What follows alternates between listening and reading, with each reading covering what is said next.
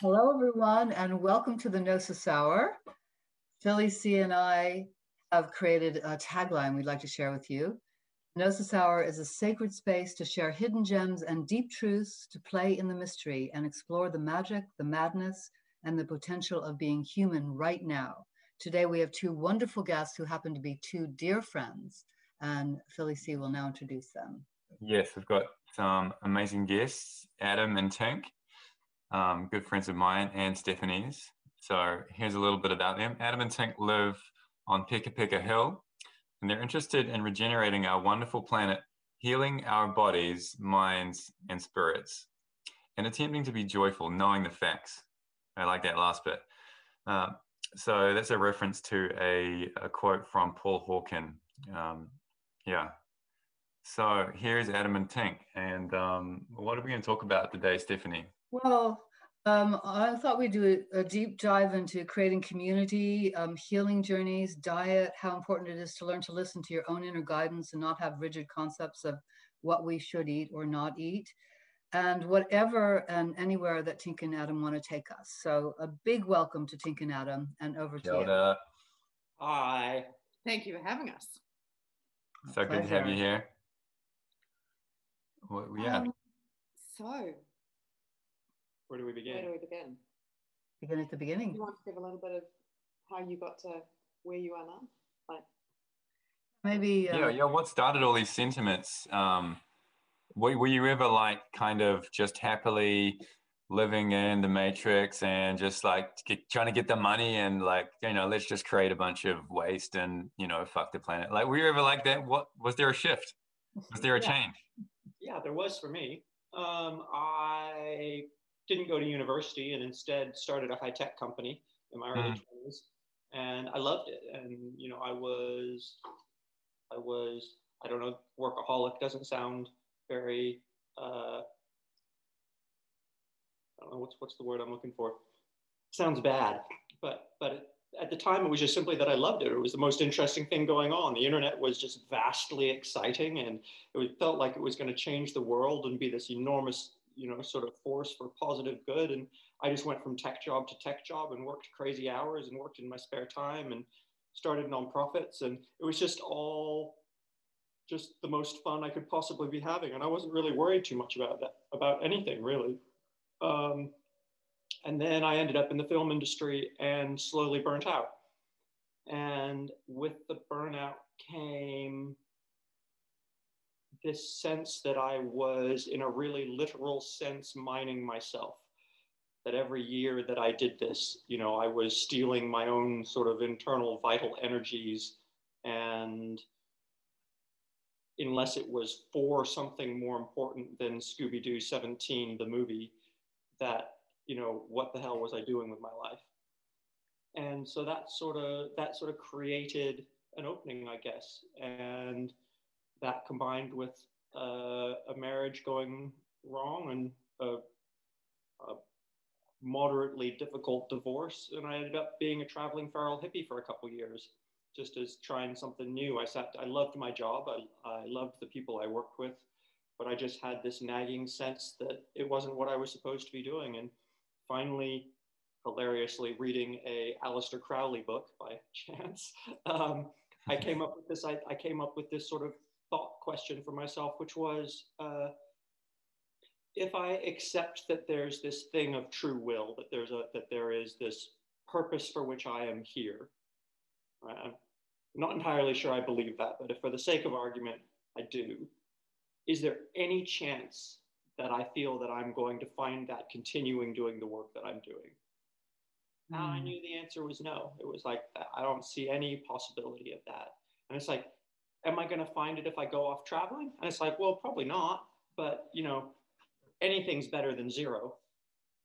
So off I went. And while I was traveling, I stumbled across I just met people who I'd never met before. Everybody I'd ever interacted had been career ambitious and middle class and, wed to their careers. And all of a sudden I met people who were deliberately living their lives in different ways. And it was this amazing experience for me. I remember sitting down with this Russian girl at a cafe, and she looked at me and she's like, so what do you do? And I started to tell her about the work I'd done, and she looked at me like I was crazy. And she's like, no, I mean, what do you do for you? And I was like, and I was mortified. I had no answer to that question. I'd be nothing but my work for 20 years. And like that hit pretty deep. I was like, oh shit, what the hell am I? And so then that sort of couple years of doing yoga and spending a little bit of time in the Thai Buddhist monasteries and stumbling across permaculture, and then from there finding my way to different intentional communities, and just kind of my view of the world and my perspective of what's important changed pretty dramatically. I guess I can talk more about all of that, but that's a summary.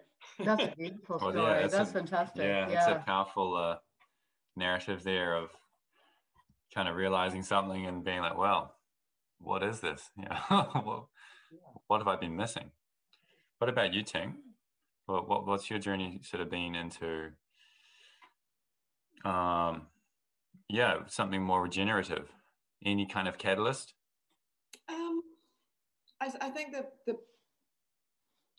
I would say it's been a lifelong journey, which sounds a bit trite, but I had a very spiritual grandmother and a father who was a doctor, so I've always been interested in healing. And we had a farm when I was a kid as well, so I spent a lot of time on the land. So there have been various threads that have wound their way through my life, all the way through. But the big catalyst for this was really in 2003, having essentially burnt out from spending 5 years working in international animal welfare overseas. My dad died, my grandfather died within 6 weeks of each other. My mum was spiraling into alcohol-induced dementia. And I lost my job and a whole lot of stuff. So essentially my life imploded within the space of a few months. And I moved back home, and I don't remember it.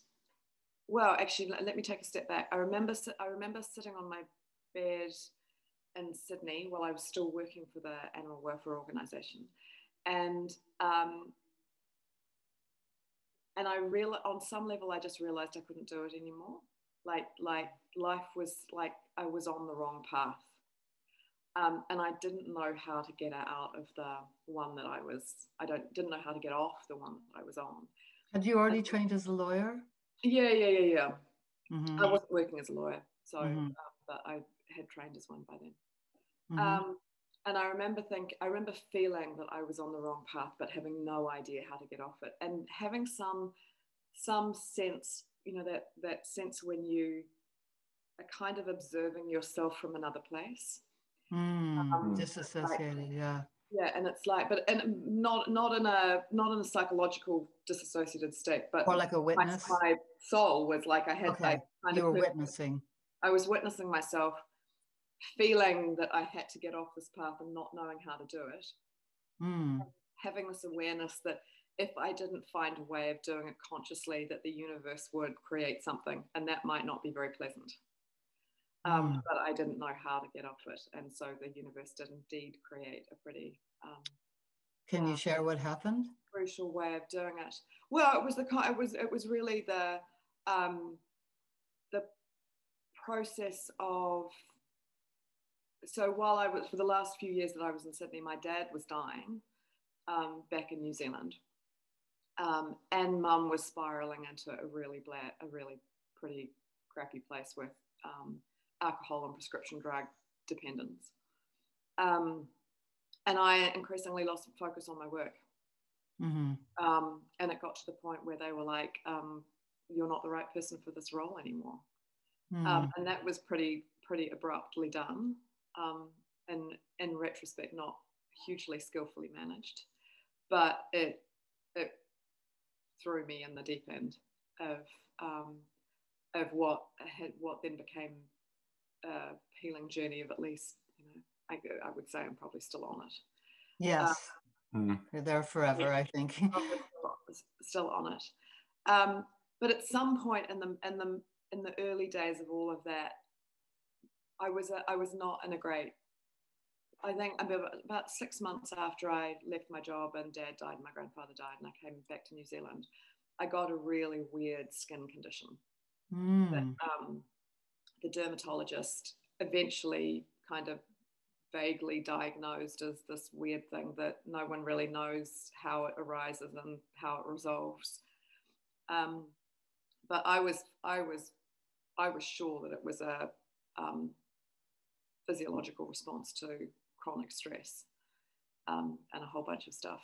And somewhere in the middle of that was committed to healing it naturally, to using food as medicine and finding alternative ways of healing.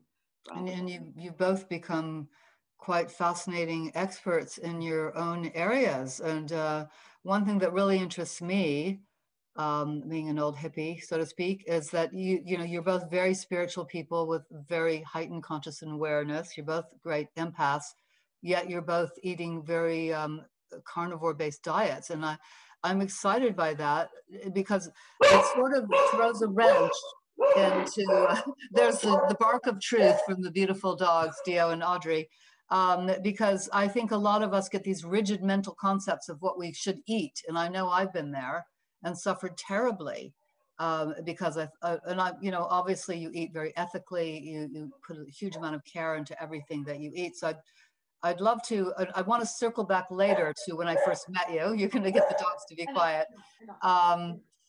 But maybe, Adam, you could start to talk about your healing journey and the kind of very extreme diet that you're on now and how it's working for you, and just to rattle some cages out there. Yeah, well, I mean, I always thought of myself as just sort of one of those people that was well, it's like I never really had any major health issues. I never really had, I could take pharmaceuticals and they always just sort of did what they were supposed to do, and I never had side effects and everything was fine. And then in my late 20s, I started to get psoriasis, which was pretty mild, but was frustrating. And, the doctors sort of give you a tube of hydrocortisone cream and say, there's nothing you can ever do about it, apply this. And that, even in my late 20s, that didn't kind of sit very well with me. I was like, well, surely this has to be a sign of something that's wrong. Like this can't just be kind of like everything's fine and here's a thing you can do to treat it topically. And so I didn't know anything about medicine. I didn't know anything. I mean, I've been healthy my whole life. I didn't know anything about anything. And so that was sort of a provocation that I didn't do a whole lot about other than kind of think about and occasionally poke at the internet.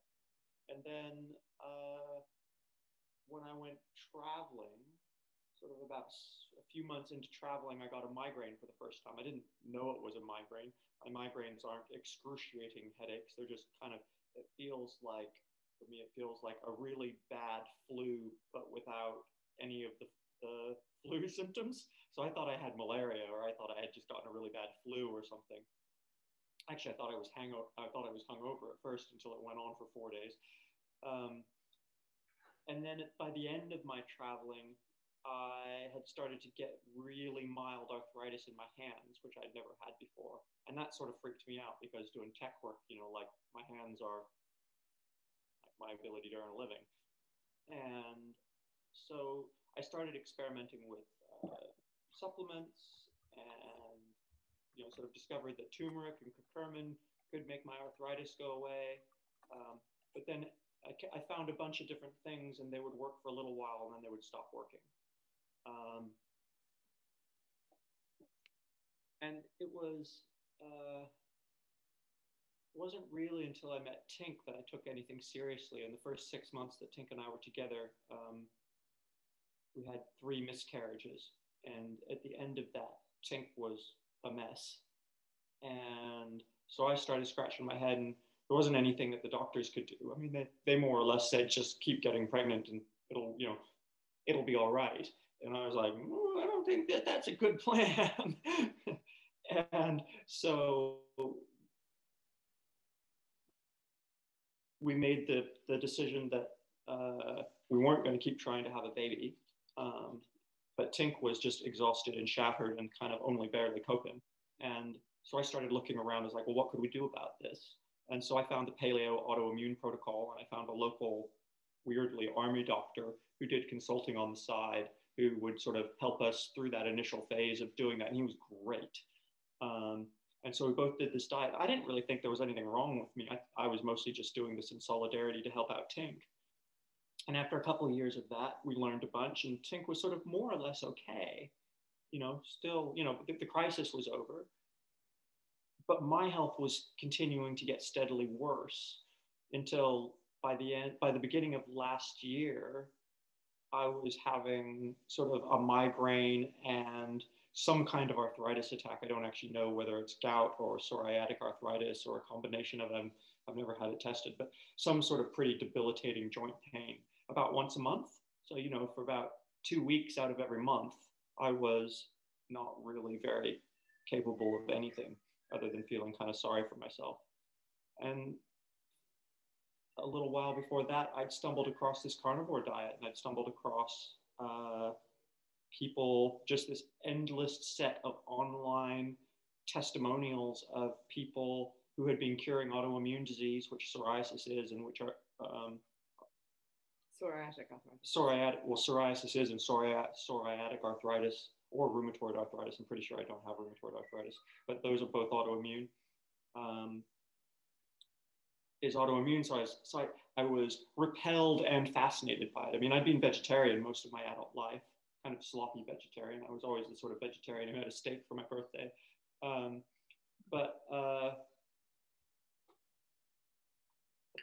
talked to Tink about it, and Tink was mostly appalled by the idea of eating only meat. And so there was a bit of negotiation there. And then around July last year, I was just like, I can't bear this anymore. I got to do something. The only thing the doctors have to offer is pharmaceuticals, which kind of freak me out because in more recent years, my experience is any pharmaceuticals I take don't agree with me at all. And I end up with all the side effects. And so I was pretty resistant to that. And if it was gout, they can put you on allopurinol, which is pretty safe and pretty effective.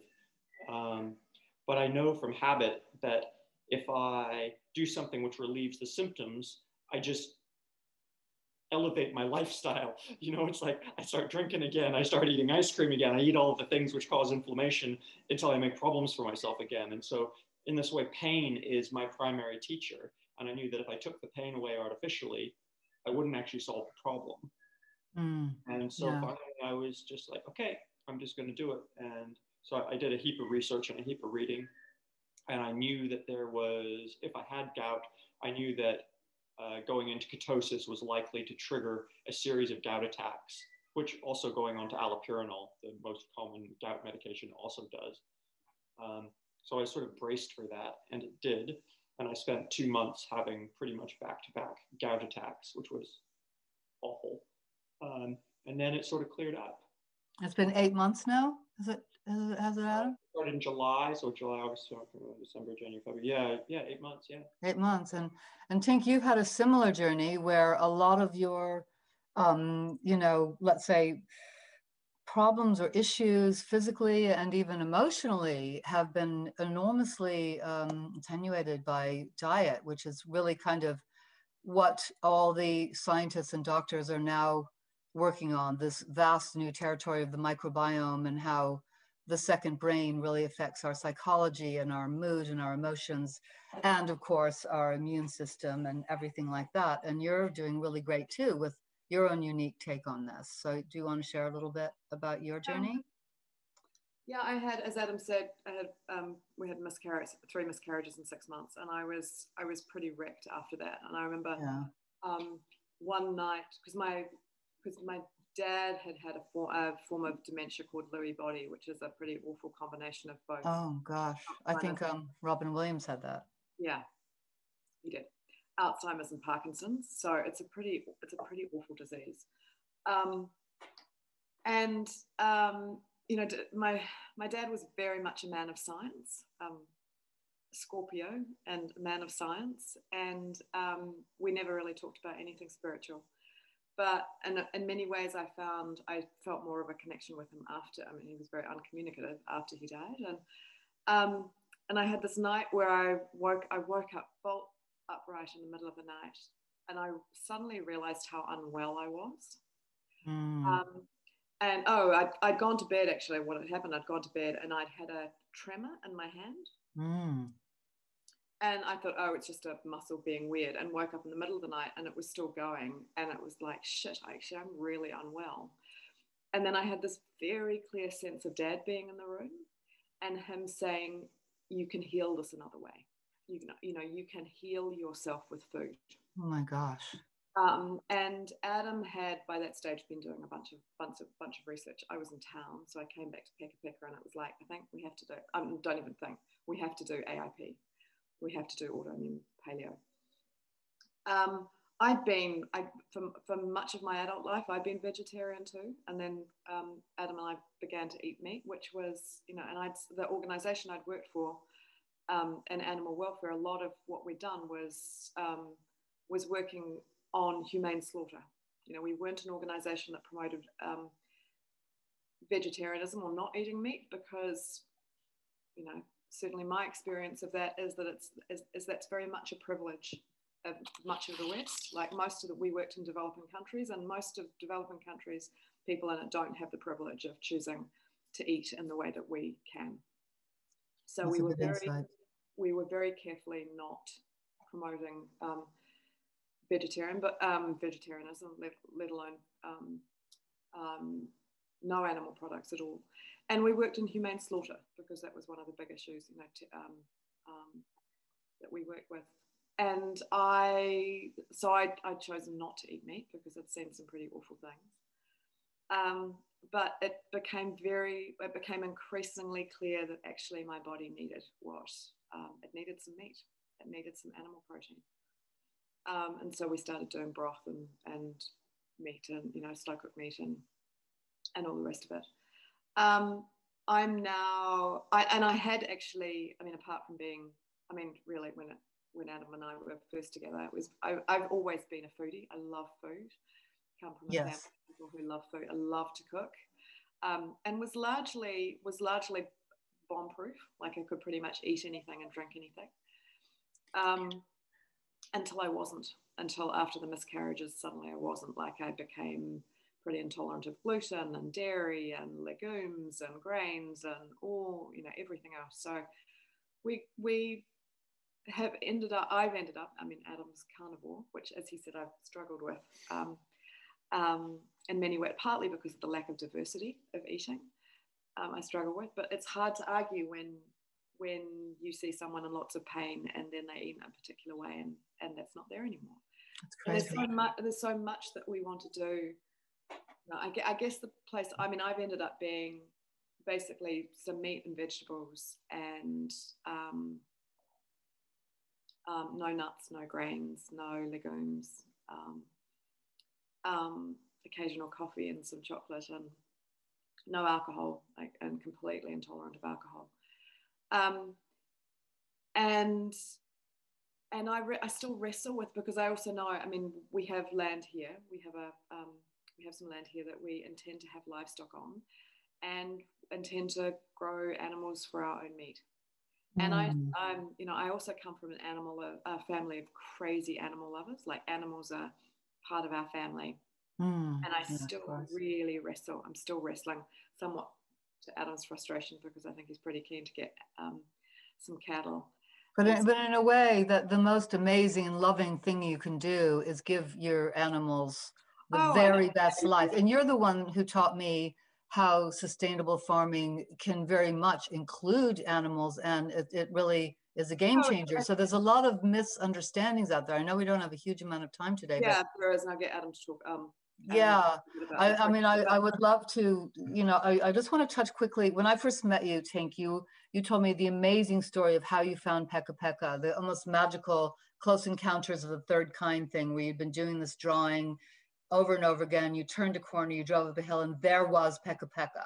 And now you two have found each other, and you seem to be, you know, Adam was talking earlier about finding a sacred purpose, and it's almost like finding each other and being together at Peka Peka is, looks like a sacred purpose to me. And then all your enormous deep dives, both of you, into right living, and you know, really doing your own research and not just accepting received wisdom.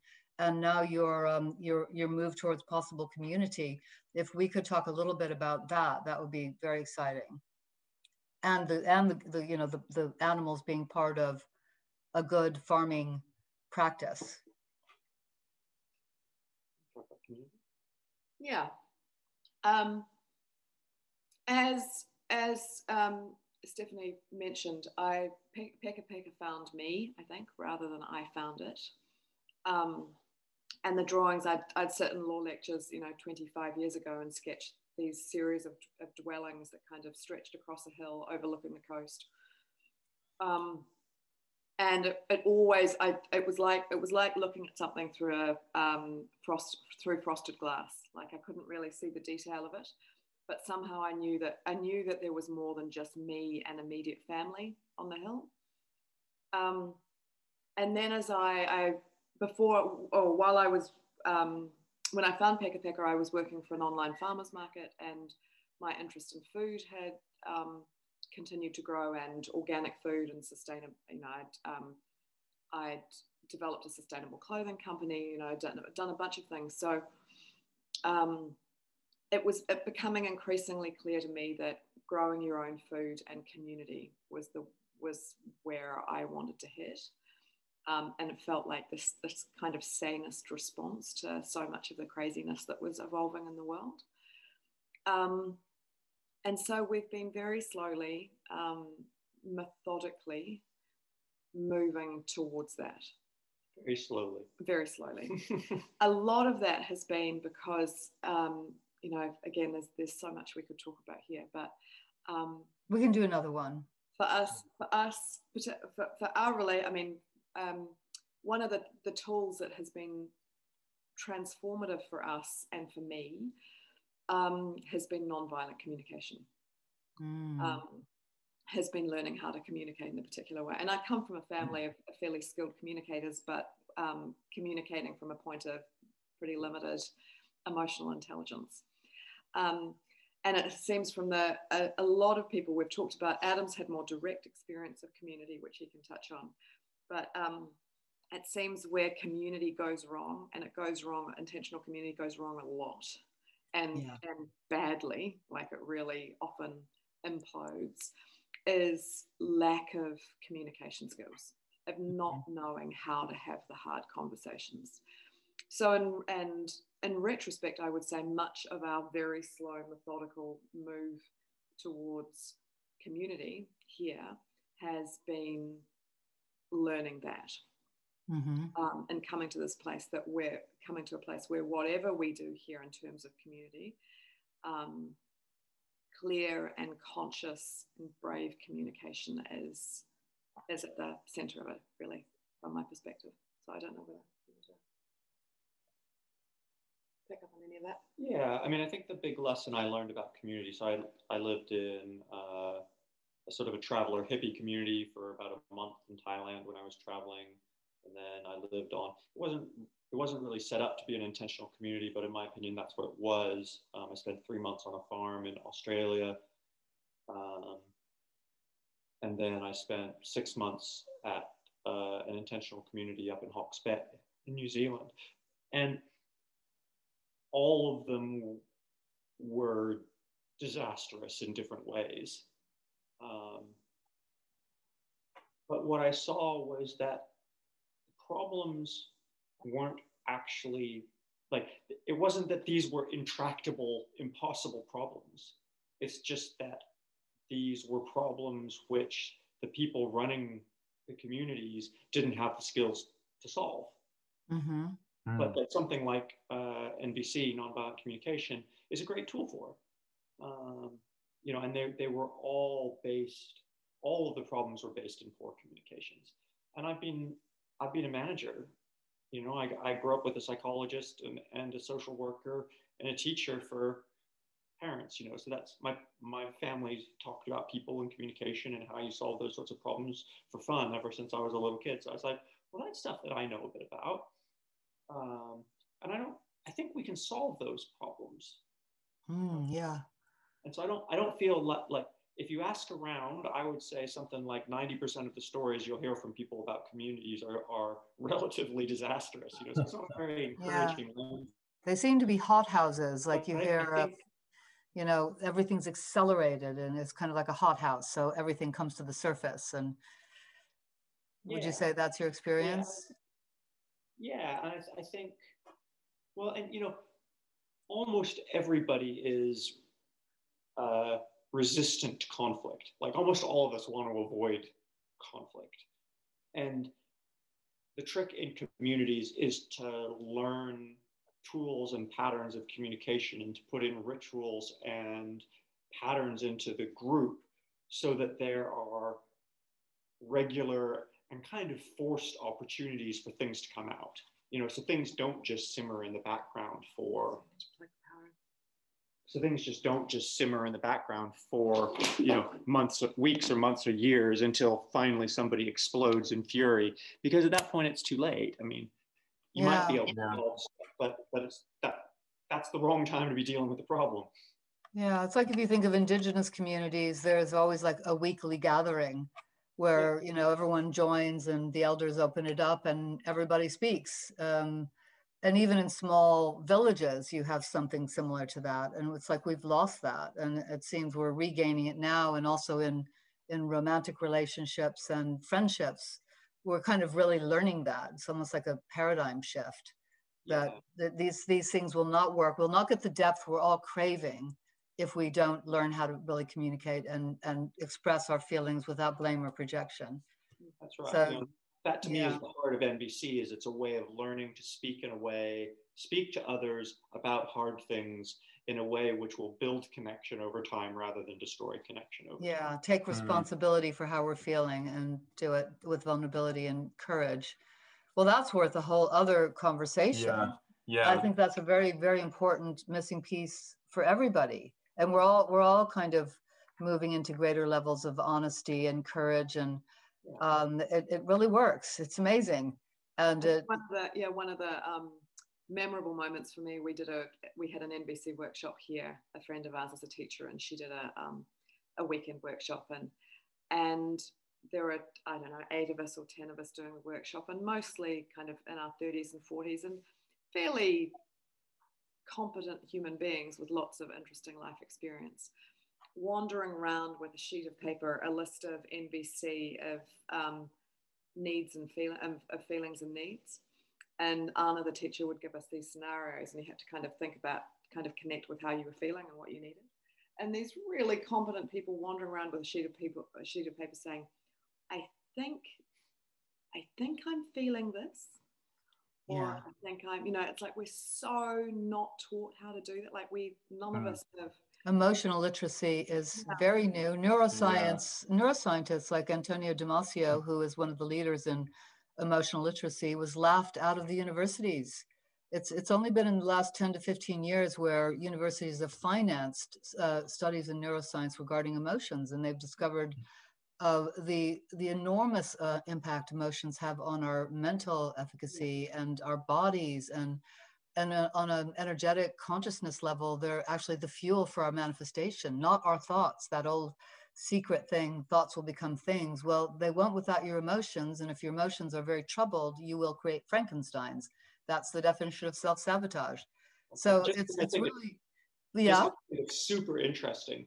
One of my favorite, even in sort of fairly kind of emotionally literate communities, one of the things that I think is really interesting is that people tend to think of good emotions and bad emotions. I agree. You know, it's like, you know, people will talk about shame as if it's this ridiculous, stupid, crippling thing, and why would anybody want it? And one of the things that I think is an incredibly useful piece of reframing is I now think of emotions as a form of pre-verbal intelligence. Right? I love that. Right? Emotions are an embodied response to our environment. And so, our past experience. That's right. And so all an emotion is it's a fundamental pre-verbal form of intelligence, which is telling us something about the environment we're in. Right? So whether we're feeling joy or fear or shame, all of that is telling us something about the environment we're in. And if we learn to listen to that and learn what those emotions mean, then all of a sudden it's like this little piece of the world opens up. All of a sudden I know that, that shame that I'm feeling means that I'm behaving in a way which isn't in alignment with what I believe. Yeah, I love that. That's very insightful. With the world, which means that I'm out of alignment with myself, right? And so I have to go, okay, well, so what do I believe, and what's going on around me that's causing conflict with that? Or is your belief out of alignment with yourself, possibly as well? Yeah, I know. I want to leave by this. I want to let go. Well, I just want to jump in, and so I guess we started out talking about the microbiome, and then went more to, I guess, the macro of how the humans relate, and but now we're kind of saying what you're saying, Adam, is that it's about a relationship to the environment. That is the purpose of all these different parts of ourselves and our intelligent, our emotional self, our physical self, and our thinking self, all these different parts and more. But yeah, it is. I know we started looking at some of the work of John Young, but yeah, I guess it's quite an exciting prospect that this is a knowledge that I guess maybe the modern humans lost, but it's the knowledge of using the environment and the natural context as a tool to train ourselves and to train our very multifaceted intelligence, which kind of has a few bits and pieces that maybe many of us have not developed. And I don't know, have you guys got any insights on that retraining or that remembering process, and maybe how it relates to being out there and being, in your garden and whatnot, and being like just observing things, what sort of experiences and learnings have come through this kind of interaction? I think for me it's been a many year process of becoming more embodied. Yeah. Becoming at least somewhat embodied. I would say that for a long time I was raised in a very academic, intellectual family and went to a kind of high achieving school and was very much in my head, trained as a lawyer. And what in many respects what the lack of wellness has done has forced me into my body. And the extension of that, as I've figured out a way to eat and live that keeps me well, I am able to be more embodied, but I'm also able to create much greater connection with the environment around me. So that the more embodied I am, the more I am able to be present with the people around me and present to the environment I'm a part of. So yeah, for me, I would say embodiment has been key. Well, that very ties in with being able to live with your emotions, because if we can't live with our emotions, we're continually disassociating and jumping up into the safety of our minds. Yeah, this is absolutely fascinating, the journey you've both been on. I think embodiment is a really key phrase for the new paradigm. And it's I think we went through an era of spiritual bypass, and it was all about this idea of, even in the ancient mystics that we might love, the great saints, leaving the body, getting off the wheel in India, etc.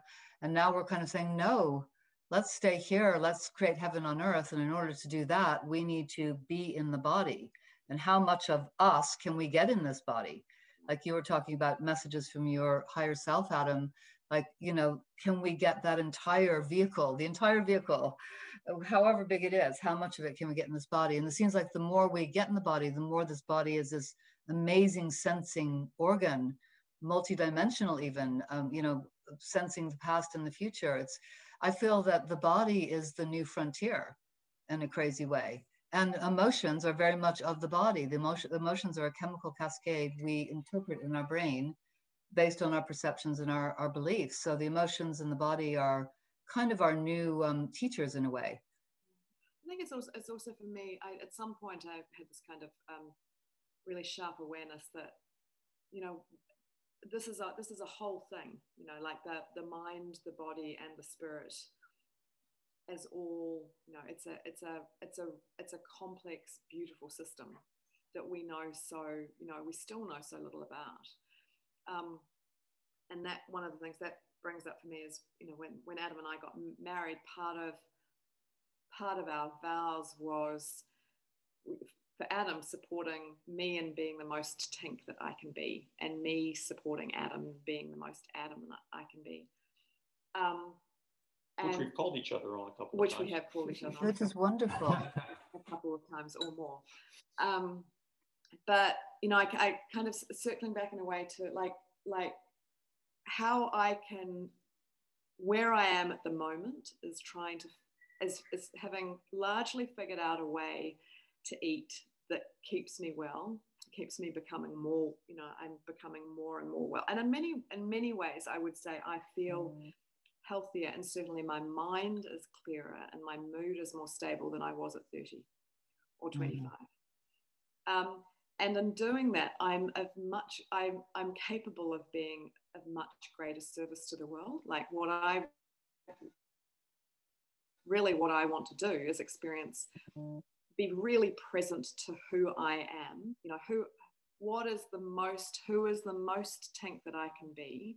Because I mean, it feels like increasingly it would be such a shitty thing, such a shame to get to the end of my life and not having experienced the most of who Tink is and have that be of service to others. And I've really struggled. I still struggle. I still have my moments, particularly when I'm cooking Adam dinner and I put a platter of meat on the table. Our fridge is full of raw meat for the dogs and meat for Adam. Like, philosophically, Tink lives on light and love.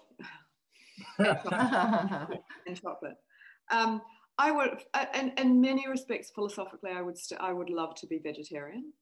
Yeah, I agree. It's very hard not to be. I adore animals, and you know, I worked in international animal welfare. I totally get that if you're going to kill an animal for meat, the best way of doing it is to raise the animal really well yourself and look after it, and it has a beautiful life and one bad day, and then you really respectfully are nourished by that.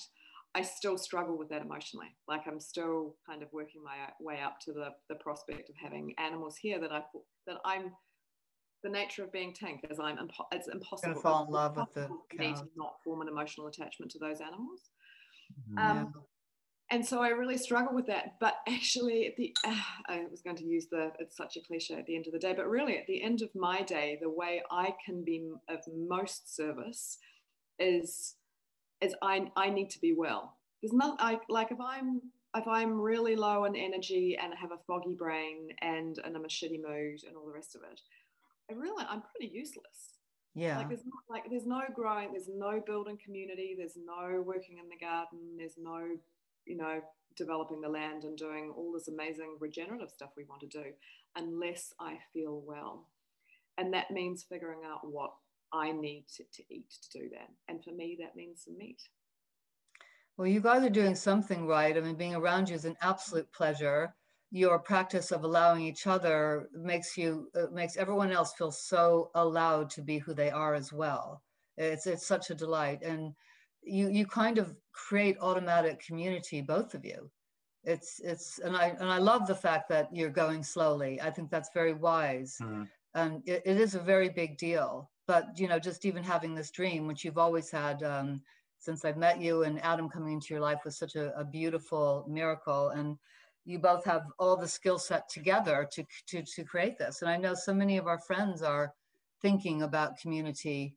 And even if we're not going to be on that community, to just be part of it and be able to bring something in it as an offering and enjoy it is also a great gift for all of us as well. Yeah. Well, one of the things that I don't know whether you guys are, I mean, we don't probably have time to do it now, but to touch on the work of John Young. Do you want to do a tiny little deep dive? How are you doing for time, Adam? We've got 20 minutes. Do you want to... Oh, we're good. We're good. I got two things I want to say. Yeah. Okay. So one, just sort of finishing up on the eating meat thing, is the more time I spend, and I realize this will be provocative and some people will think it's facile. But the more time I spend in the garden, the more convinced I am that plants are intelligent. I totally agree. The more convinced I am that everything cares about its life. And I've kind of reached this point where it's like, I feel regret every time I pull a weed. I feel regret when I mow the lawn, you know, and yet all life eats life. And so, you know, it's uncomfortable. It's like I was vegetarian for a long time because I believed it was the right moral choice. Like, you know, I could stop eating meat. That was a relatively easy thing for me to do. I didn't mind. But what I'm starting to see is that it's a very, like, what do we say it's okay to eat and what do we say it's not okay to eat, right? The things that it's not okay to eat are the things that look like us, you know, the things that are warm and furry and have big eyes, and we can get it, you know, it's easy for us to empathize with them. You know, it's like the less easy it is to empathize with the creature, the more okay it is to eat them. So we're fine with eating carrots, we're fine with eating insects, insects, you know, it's like, and so I'm like, but I can't convince myself that, you know, the life of a shield bug is any less valuable than the life of a cow. Well, certainly many great spiritual sages would agree with you. Yeah. And also they have discovered that plants have neurons. You know, that there's so much intelligence now about the you know, the intellectual capacity of plants. Like there's a mother tree that passes on warnings to all the other trees, and when she dies, she gives all her wisdom. I mean, we've been very arrogant to think that we are the highest intelligence on this planet, and I think we're going to learn a lot in the next decades. Monica Gagliano has been doing amazing research about plants. I mean, she's shown in scientific studies that plants have memory, that plants can learn, that you can evoke a Pavlovian response from a plant. You know, it's like all of these things that we thought were only capable with brains, you know, they don't have brains, right? You know, and yet they're exhibiting all of these behaviors clearly in scientific studies. So, I mean, I think it's just a matter of time until that stops being controversial. And then what the hell do you do? Like, how do you make a moral decision about what to eat other than to eat only what you need? And, you know, a friend who's spent a lot of time studying with the Tibetan Buddhists, you know, she says their point of view is better to kill one cow and have 100 meals from it than to have one meal, which is 2 fish. You know, I've heard that. So yeah. It's like our modern idea of what's moral in a vegetarian concept is just one way of thinking about these problems. Yeah, that's what I love. I love that. I think it's very important for people to get a bit more flexible with all this. And as we're understanding this, and science is our best friend in this, as they are doing a deep dive into the consciousness of plants. And of course, people who've taken plant medicines have no doubt about the genius of the plant kingdom. It's very, very humbling and extraordinary. And I've come to the point where, to me, everything has consciousness. And it is like, how do we be in the most integrated alignment so we're making the best choice in this moment with the greatest honoring and the greatest reverence?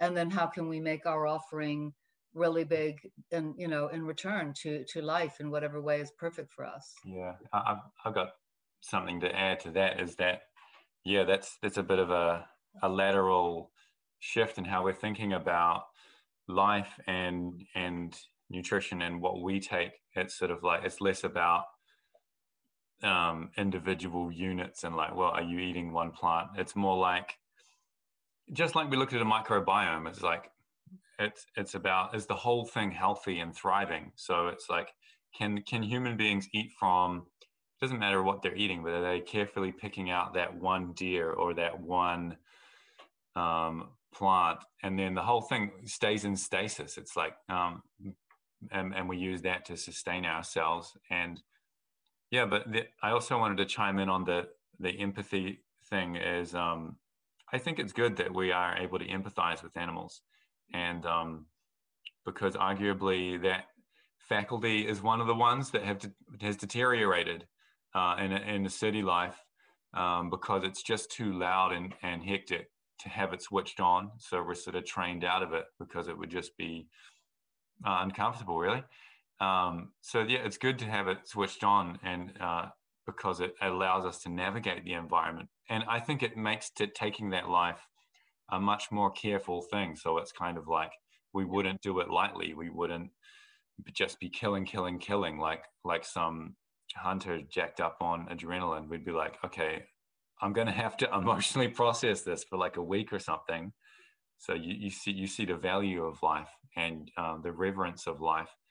And I almost have that as an ideal that human beings probably already are in some pieces in some places, but we can move into this ideal of being like, yeah, that steward of the land who like feels, this really wide view to feel like I am responsible for this whole hillside, this whole environment. But that includes the people on it, and to take care of them, I will take a life, but and be sensitive about it. Like, I think there's this realm of potential there. That's like a whole level of maturity. I find that quite exciting. Yeah. I mean, there's a whole nother rant in there about, Stephen Jenkins talks about this a lot, but how we live in a death-phobic culture. We believe that death is the worst possible thing. There's no acceptance of it. Like, death is something to fight and to rage against and to deny in any way that you can. And that extends to the idea of animals as well. So the intent with which you kill a deer doesn't matter. What matters is that you killed a deer. But I'm not entirely sure that makes sense to me the more I think about it. If you read old indigenous stories, there was this huge amount of intention and respect for the animal. In fact, Phil, like what you were talking about with the empathy, that empathy for the animal is what allowed you to track it, which is what allowed you to be drawn to it and find it, and successfully complete a hunt. That empathy, that connection to the animal is fundamental. And so I think, despite the fact that it's kind of appalling to our modern sensibilities, how we kill matters. Right? I agree. Yeah. How we do everything matters. It's like, how conscious can we be? How reverential can we be to everything? Our surroundings, our buildings, our computers. I mean, like, how much can we honor life and everything? And what does that look like? I think that's really crucial. I completely agree. That's the missing piece with all of this. And yeah. You said you had two things that you wanted. Yeah. Like, the other thing I want to say, so we've been doing this deep dive on John Young, who sort of, essentially, the very, very abbreviated version is he's been working with indigenous cultures around the world for decades, trying to discover the patterns which create nature connection. Mm. So he's done a series of little short videos, and we've been watching them with friends.